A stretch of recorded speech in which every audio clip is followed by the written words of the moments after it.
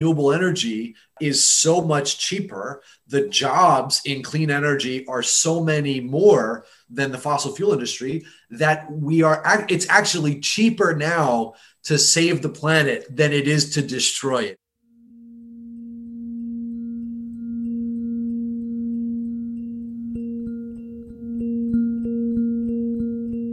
Hello, friends. I hope you've had a good and relaxing Christmas holiday, if you celebrate Christmas, that is.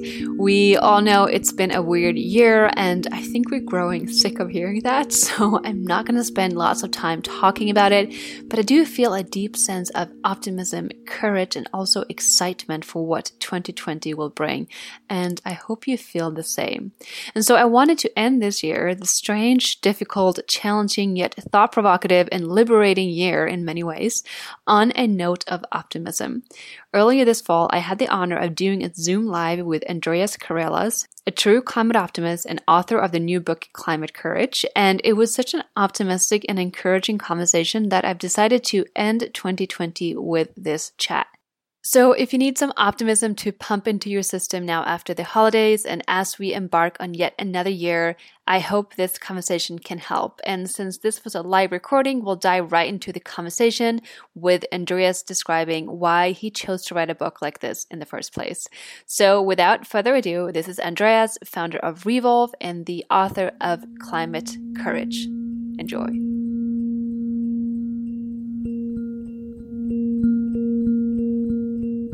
I felt that as somebody who has been in the climate movement for a while and has read a lot of books about the issue, I felt that the big issue is that the books are so fear-based and they are often sort of reaching an audience that are people who already care about climate change, and you're sort of preaching to the converted. Mm-hmm. And I think that what we really need to do is ask ourselves the question, why do so many people not care about climate change? Or if they care about climate change, why are they not taking action? And so that's really what the book is about. It's about how can we reach new audiences and how can we better message about climate change, and in a way that's not fear-based or making people get anxious about climate change, which is going to make them want to turn away from it, but rather talking about the fact that, yeah, we have a real problem, but we also have a lot of real solutions. Mm-hmm. And we actually have more momentum building towards the solutions than we realize. And so that's really kind of the impetus of the book. The hope is that it can help to change the narrative that we have about climate change in the country, which is so often focused about this partisan divide. You know, the right doesn't believe, the left does. That's actually not true. You know, there's actually a lot more people who care about climate change than we realize. And this message in the book is really about, highlighting those stories and also trying to put forward some new ways of how we can communicate climate change to bring more people in. So where do you think you find a balance? Because I totally agree with you. We have to really start talking more about the solutions. And once we start talking about the progress of solar and all that's happened in the recent years, it's really, encouraging. But where do you find that balance? Because at some point we also have to understand what's going on, but I don't know, where's the fine line between that? Yeah, honestly, I mean, I really want to say you have to really understand. I think as a climate communicator, we have to understand our audience. And we have to really think about who are we speaking to, and where are they, on the spectrum of, are they alarmed? Are they, kind of somewhat concerned? Are they dismissive or doubtful of climate change altogether? And I think you want to, approach them in different ways. And, one of the things I talk about in the book is the psychology of how we react to it. And really our brains aren't built to respond to a threat like this. We're really built to respond to threats like a saber-toothed tiger that's right behind us. And it's like, okay, do I run? Do I hide? Do I fight? And so climate change is the opposite, because it's a far off problem in the future. And, often what we've been told is that in order to prevent a far off problem in the future, we have to sacrifice today. We have to, curtail our, the way we want to live and all this kind of stuff, which is not true. But that message is so pervasive that that I think that's where we need to start. I think we need to start by saying, no matter who we're talking to, yes, this problem is real. I mean, it is the biggest threat that humanity has ever faced. Mm-hmm. And we're already locked into a certain amount of warming, right? So I think it's important to recognize that we don't want to gloss it over and say, oh, there's no problem here. There's a huge problem. But just like with any big challenge, with any big problem, the worry and the anxiety can cause paralysis, right? And so we can, like a deer in headlights, get stuck in our tracks. Mm-hmm. So we have to, be realistic about the problem, but then quickly, pivot and say, here are the solutions. Here's what we can do right now.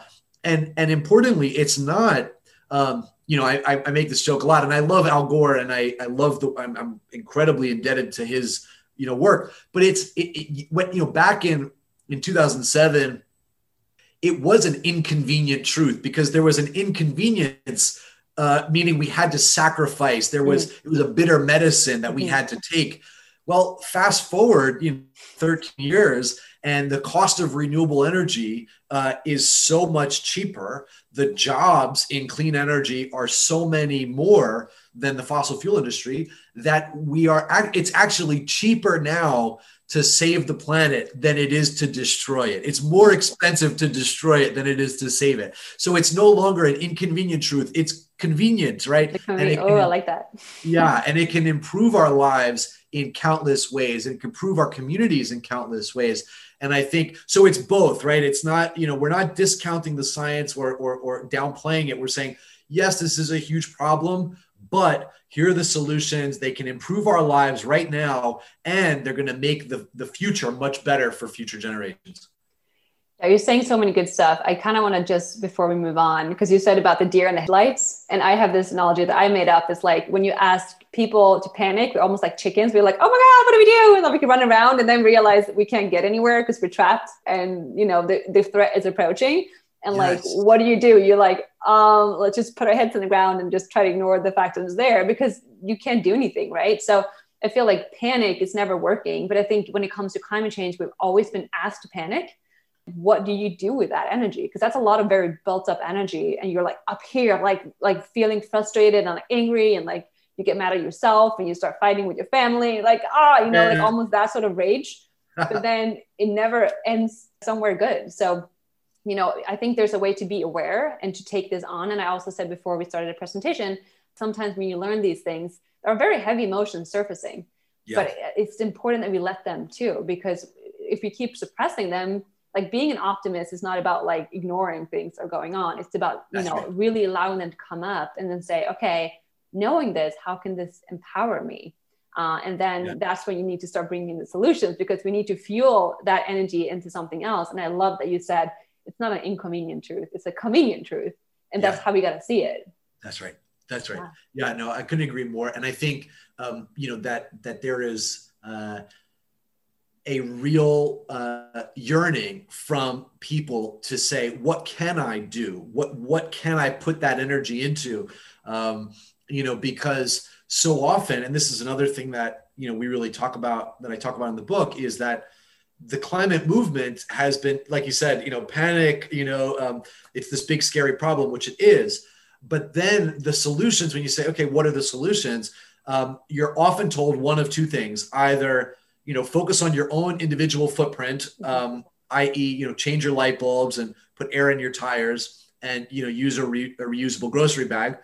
And then the second is, let's hope that the government solves this. So we'll, send them letters and, march and send them sign petitions and all of that. And don't get me wrong. Both of those are extremely important, right? It is important that we focus on our own footprint, and it is important that we push our leaders. But I think, most people, unless you're already, eco-minded, or unless you're already sort of involved in politics, there might not be a clear path for you to get involved and take action.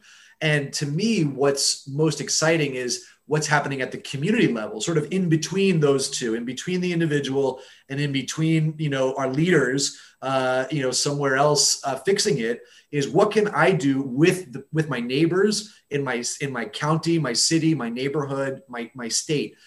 Because those are the areas, because there's two factors there that make a big difference. One is you're working with other people, right? It's no longer just you in your room. Oh, it's a good thing I'm using, these, sustainable products by myself, but who else is doing it? Mm-hmm. And so you feel like, well, I'm just a drop in the bucket. When you are working with your neighbors and you're working within your community, then there's this sense of, oh, we're working together and we got this, we've got some momentum and we can really make things happen. And the second thing is that you can operate on a scale that makes a big enough difference. If you work with your neighbors to put up solar on the local school, or if you set up a community garden, or if you set up a community recycling program, or whatever sustainable, or you set up a car share, or whatever types of solutions that you and your community can focus on, that's where you can see the results, you can see the benefits in the community. And those are stories that can then spread from community to community, right? And then it's like, that's when you get real impact, is when, oh, look at what, in Georgetown, Texas, for example, I talk about in the book, it's a Republican mayor whose name is Dale Ross. And he said, we can save money by signing up for 100% renewable energy. And that's what they did. And they're setting an example for other cities to follow. It doesn't matter whether the city is Republican or Democrat. It matters that they're saving a ton of money, and that's going to help others follow suit. Yeah, I think it's really important in these conversations that we, first of all, know the audience, like who are we talking to, what's going to take them. And it doesn't have to be this like shaming message of like, don't you want to have a livable future for your kids? Because it doesn't resonate with them. They're like, of course I do. What do you like? Why would you even accuse me of not wanting that? But it's like, right. Some people, it just doesn't connect. Some people are only driven by money. It's like, how can we save money? Well, here's an incredible solution to do that. So you got to just understand that, like, or first of all, shaming someone and attacking someone, I've tried that formula just doesn't work. So coming at it from like encouragement and love and trying to like lead by example. And I get this question often because I always try to like spark individual actions and say that what you do matters.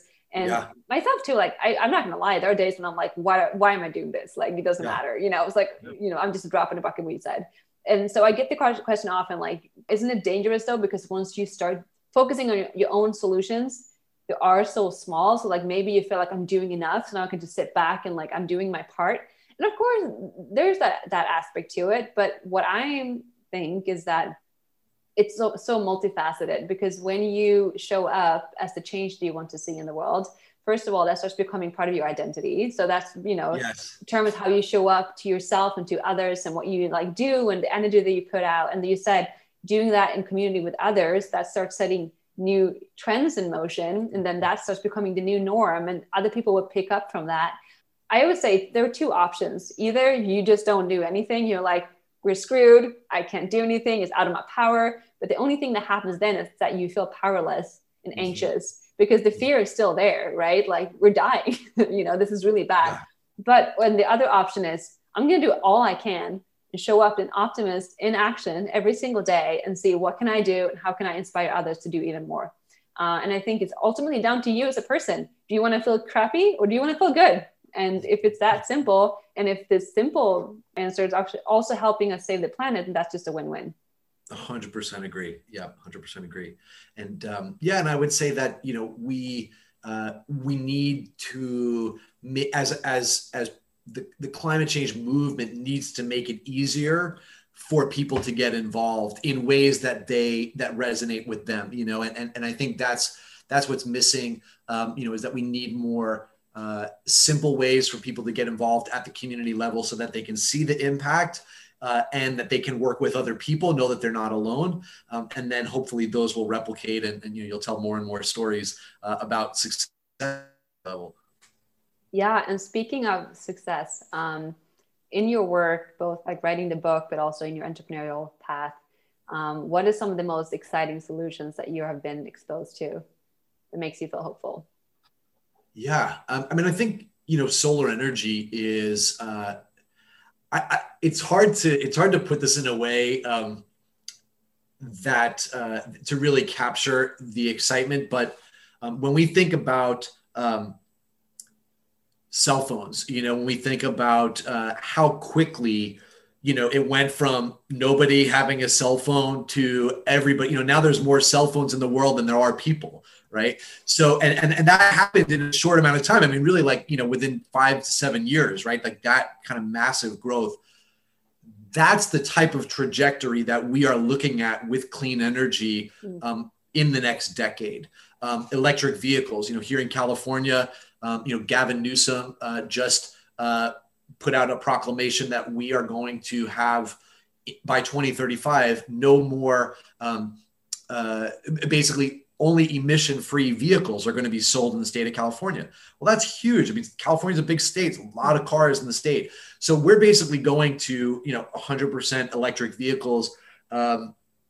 So the technological trajectory of solar panel, batteries, electric vehicles, smart grids, energy efficiency, this is the wave of the future. And I don't think people have really seen it yet. And because it's been growing so slowly and steadily, that basically it's growing exponentially, but it's been kind of slow. And so what happens with exponential growth is that once it starts to turn, then it really grows. Mm-hmm. And that's the moment that we're in right now. And like I said, we have literally just crossed that point where clean energy is now the cheapest way to generate electricity in the world.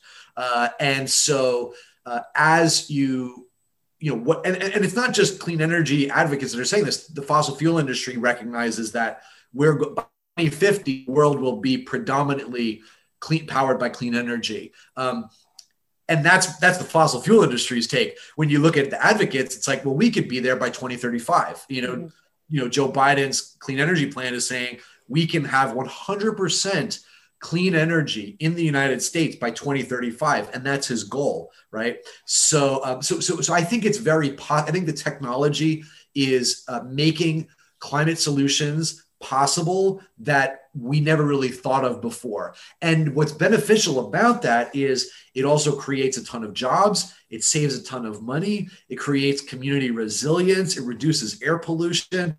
All the things that everybody can get behind and make our lives better. So that to me is what's really exciting.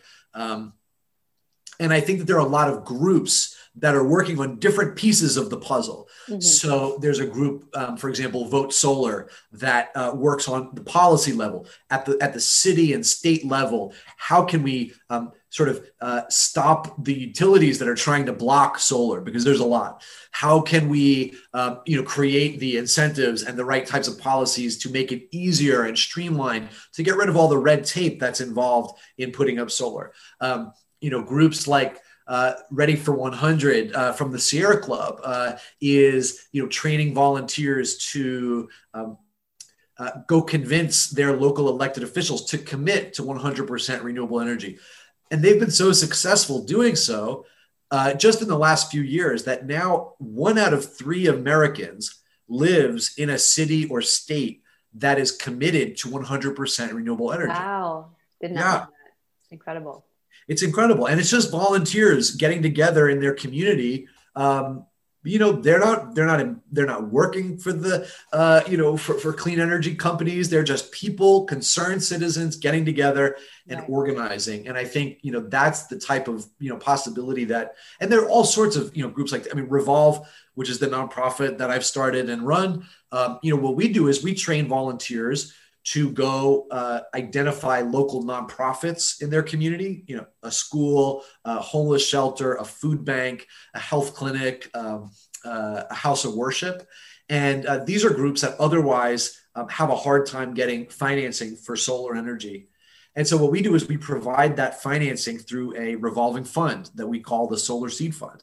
And the idea is that if we help this school, for example, go solar, then they can help spread the message of solar energy to all the families and all the students that go to that school, and help those families go solar themselves, and help those families get involved in solar policy advocacy. And so this is the ripple effect that, we think will happen in more and more communities across the country. Yeah, a few things on that. One thing that I love about that I've learned reading up on, sorry, something I learned about climate psychology is that when it's really important how you frame a message. You can basically say the exact same thing, but if you're focusing on, I think the example in the book was recycling. If you say 70% of the city does not recycle, your automated response is, okay, well then I don't have to either, because the majority doesn't recycle. But if you then instead say 30% already recycles, and then be like, I want to be part of that solution. So even though it's the exact same information, how you say it is so different. People want to be part of the solution, but they will succumb to the problem if that's what they're presented with. So I think what you said about just normal people walking around and having people sign up to solar, that's a great example of that. And then also part of, I think, where the biggest shift will happen is when we work with choice architecture. We got to make it easy for people to make the right choices. It doesn't have to be I'm this hippy dippy eco, Brooklyn hipster that, I'm always going to bring my cup and because that's never going to be scaled. Right. So it has to be the easiest choice is the one that's good for the planet, and not the other way around. Yes. And I think, I love that point you mentioned of flipping it from, 30% are doing it. And again, this gets at the human psychology around it. We have our the emotional part of our brain and the rational part of our brain. And the emotional part of our brain is actually what makes the decisions. So for example, if we're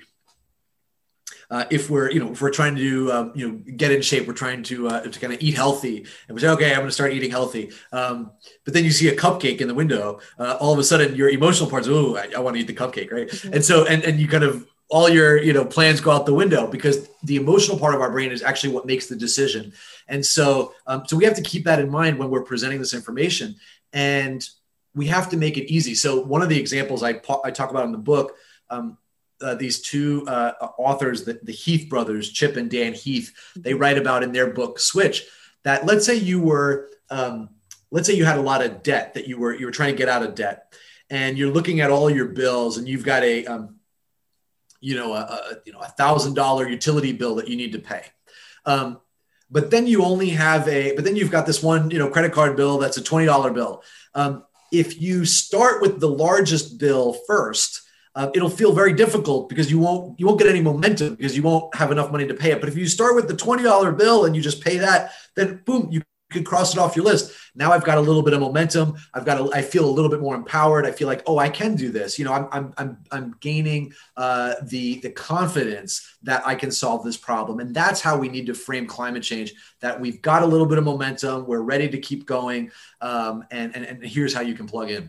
I think that speaks back to the individual action as well, right? Because that is why just start by being more aware of what you're eating, and eating more plant-based, and can you cut down on plastic? And, as you add on, these new things become the new norm. And so it's going to be the simple way of doing things, because it's just going to be the new habit that you're doing. So it's not going to be hard to add on things, because you, like you said, building momentum and building off of that momentum. I want to also, before we open up to the audience, just mention one of my favorite solutions, because you are like the Silicon Valley guy now, talking about tech, and I love that. I'm more out in nature here in Massachusetts, so I'll talk about life.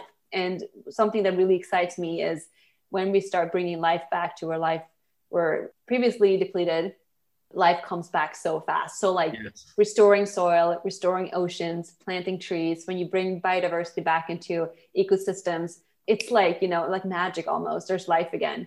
And when we restore the soil, it's going to start sequestering carbon and brings water back. And it's just like this beautiful cycle of optimism. And I think there is this saying of the eagle and the condor, and many people think that's what's happening right now. But if we bring together the tech worlds and the natural world, how can we have them work together and not against one another? And I think ultimately that's where the solutions lie. And we're just going to have to continue to unfold one after the other, but with this optimistic, excited spirit that we can do this, because that's the only thing that will move us forward.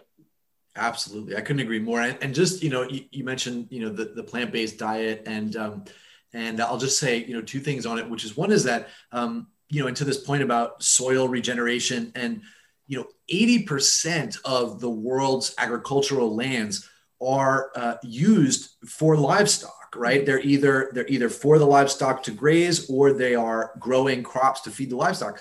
And it only produces like 14% of the world's calories.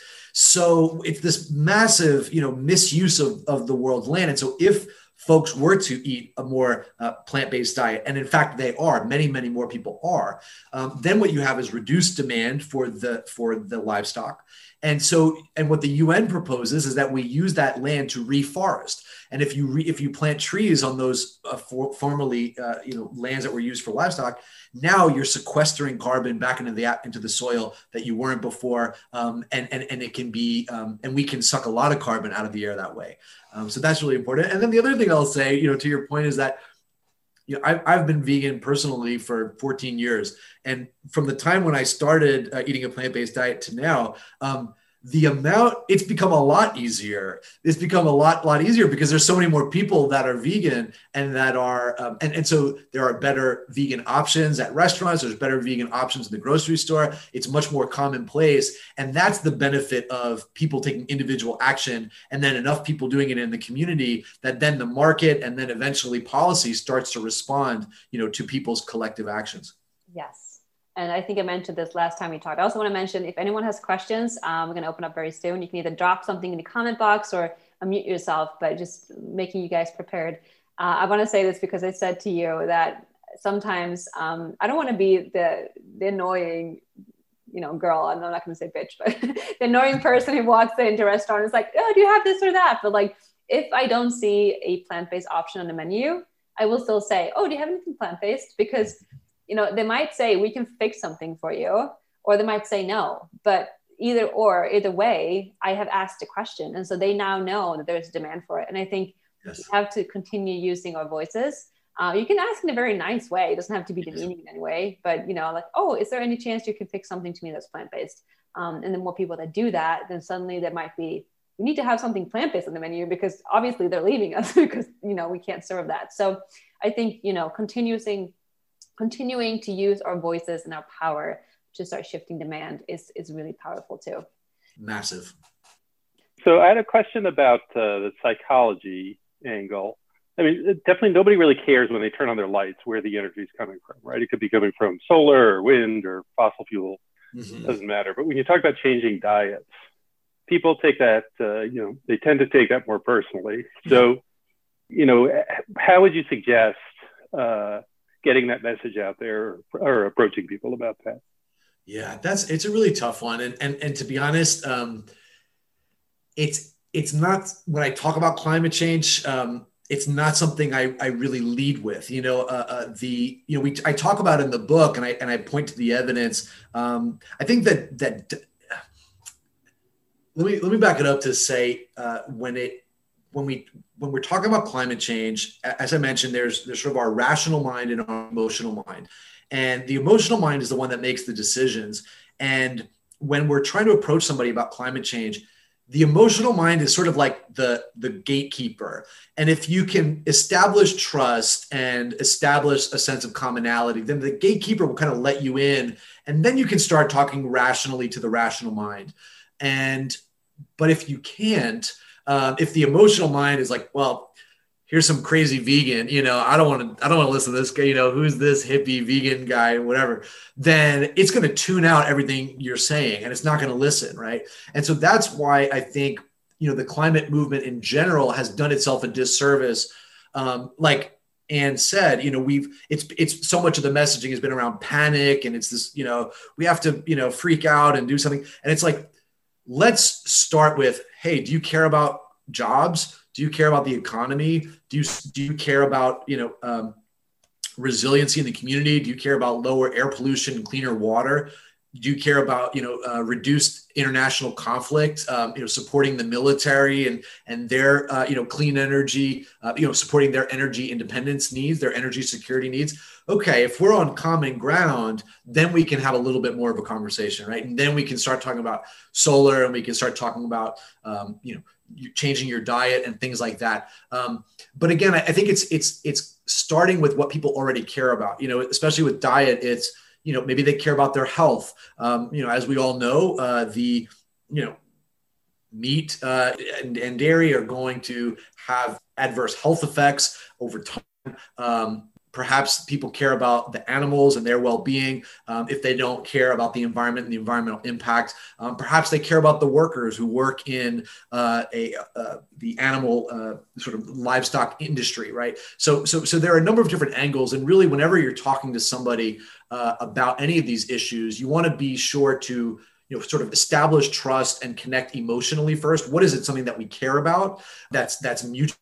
And if you can build a little bit of trust, then you can start to explore, okay, well, what do you care about? And how can I connect that to climate change? Whether that's diet or any of these subjects. Yeah, I'll just agree real quick too, because I feel like when it comes to diet, it's so like close to culture and people's identity. And so that's why sometimes, I have a personal story where I went vegan and I just completely disconnected with my grandmother because she didn't know how to show her love anymore because she's always been cooking for me. So it was like, can't believe you're doing this to me. And I'm like, it's not to you. So I totally get that. And it's really, it's sometimes a very, a hard topic. And I think you have to just sort of sense the each opportunity. Like, is this a time when I can bring this up? Will this be received well? And yeah, you don't want to be the party pooper who's like bringing up that topic. It's like, are you serving this? It's like, I'm not going to have that. I think the best way is really to just lead by example. And like you said, find a common ground and talk about it in like something that's going to resonate with this person. Mm-hmm. But yeah, it's not easy. And that's kind of like what we need to navigate as climate leaders. But it's a very important topic. And I think we can just kind of like, show the numbers of what you just said, like 80% of something is making up 14% of all the calories. Like that's insane. Like we're going to have food shortages. And do you not want to help figure out the climate crisis? Well, if we, grow this instead, like we can sequester so much more carbon from the atmosphere, and maybe just point to the fact that we're cutting down rainforests for meat and stuff. So yeah, it's definitely hard. I think it's just about not attacking, having someone feel attacked for the choices they're making, which is always tricky, but that's sort of what we have to figure out.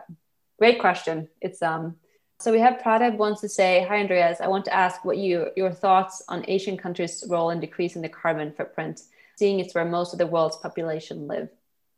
Yeah, so this is a really great question, right? Because when we look, when you look at climate international politics, if you go back to the Kyoto Protocol, right? In the late 90s, the big issue at that time was that the developed countries, the United States primarily, and also other Western countries, are basically the primary and almost sole contributors of greenhouse gases. And so all of a sudden, now it's like, okay, the countries of the world are coming together and saying, okay, we all need to stop using fossil fuels. And then you have other parts of the world, less developed parts of the world, are saying, hey, wait a minute, this isn't fair. You guys got to build, your countries and your infrastructure and your economies and develop, a better, sort of lifestyle through the use of fossil fuels that were cheap. You can't take that away from us without, helping us, right? Give us some money to develop the clean energy technologies. And of course, the United States and the West basically said, no, we're not going to, and so that's kind of where it's been for a while. But actually, from that time to now, what you've seen is that countries like China and India, with the large populations that you're talking about, see the writing on the wall, and they realize, hey, wait a minute, not only is this cheaper to generate the electricity that we need, but it's also going to put us at the cutting edge of the technological development. So China and India have actually invested more, put those two countries in particular, invested more, have put more policy support behind clean energy and climate change than the United States has, by far. Right. So the United States is actually a laggard, now our markets and our clean energy industry is growing dramatically, but the amount of support from the federal government in the United States pales in comparison to what's happening in Asia, as well as what's happening in Europe. The rest of the world, if you take nothing away from this talk, the rest of the world is 100% on board with what's happening. Fossil fuels are done, and clean energy is the wave of the future. And they've all gotten on the train, and they're moving in that direction. The United States is the only place that's, well, we're kind of half in the old world and sort of dipping our toe into the clean energy world. Yeah, I also want to just add to that too. I don't know too much about this topic, but I learned a little bit about it. And like sometimes in less developed countries, what's actually good about that is like, because it's always a bigger shift when you have to move past an already existing infrastructure and replace it with something new. But if you just go straight from like, we need something, well, here's a great solution. So you can just like jump over the middleman that was like, we tried that, it wasn't good. This is even better. So it could be an easier shift for countries that are just starting to like catch up than it will be for countries like America. That's 100% right. And I actually write about that in the book, and that's this idea of leapfrogging. It's the same analogy as, again, back to cell phones, in parts of the world that did not develop landline telephones with telephone poles everywhere. By the time the cell phone came out, it was so much easier and so much cheaper for people to get mobile phones than it was to build out the landlines. And the same is going to happen with clean energy, solar panels on your roof, as opposed to building out long transmission lines from a coal-fired power plant that delivers power over a long distance. And with that too, I'll just end by saying that I think what I was trying to say before also, part of what we're doing here is just allowing ourselves to envision the future that we know could be possible. And that sometimes takes stretching that muscle of like envisioning and dreaming. But like, what would a city look like where like all the rooftops are green and there's like green walls everywhere and there is no noise because the cars are electric, and like that could be our future in 20 to 30 years. Like it doesn't even have to be that far out, where like food comes from local farmers or even from like your own balcony. We're going to shift so much in society, and that's why all of us need to play a part. But we need to start focusing more on the solutions already happening, to amplify them further, and try to stay in this mindset of like, okay, shit's urgent, like we got to get to action, but I'm choosing to show up with optimism and the belief that this can happen. And I'm on that journey with other people too. So Andreas, thank you so much. I cannot wait to read your book, and I hope that you will give a little shout out maybe to the book since you're here. Climate Courage is the name of the book. You can go to the website climatecourage.us and you can order a copy. It's also available audiobook and Kindle. So I highly recommend it. And thank you, Anne, so much for inviting me. And thank you all for joining and sticking around. This has been a great conversation.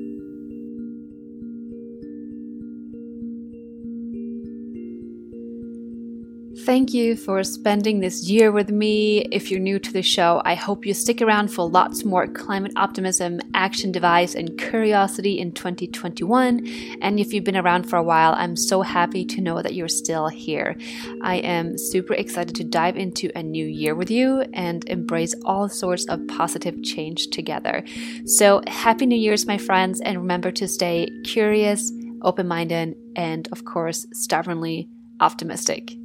Until next time, have a great day, take care of yourself, and I hope to see you back here again very soon.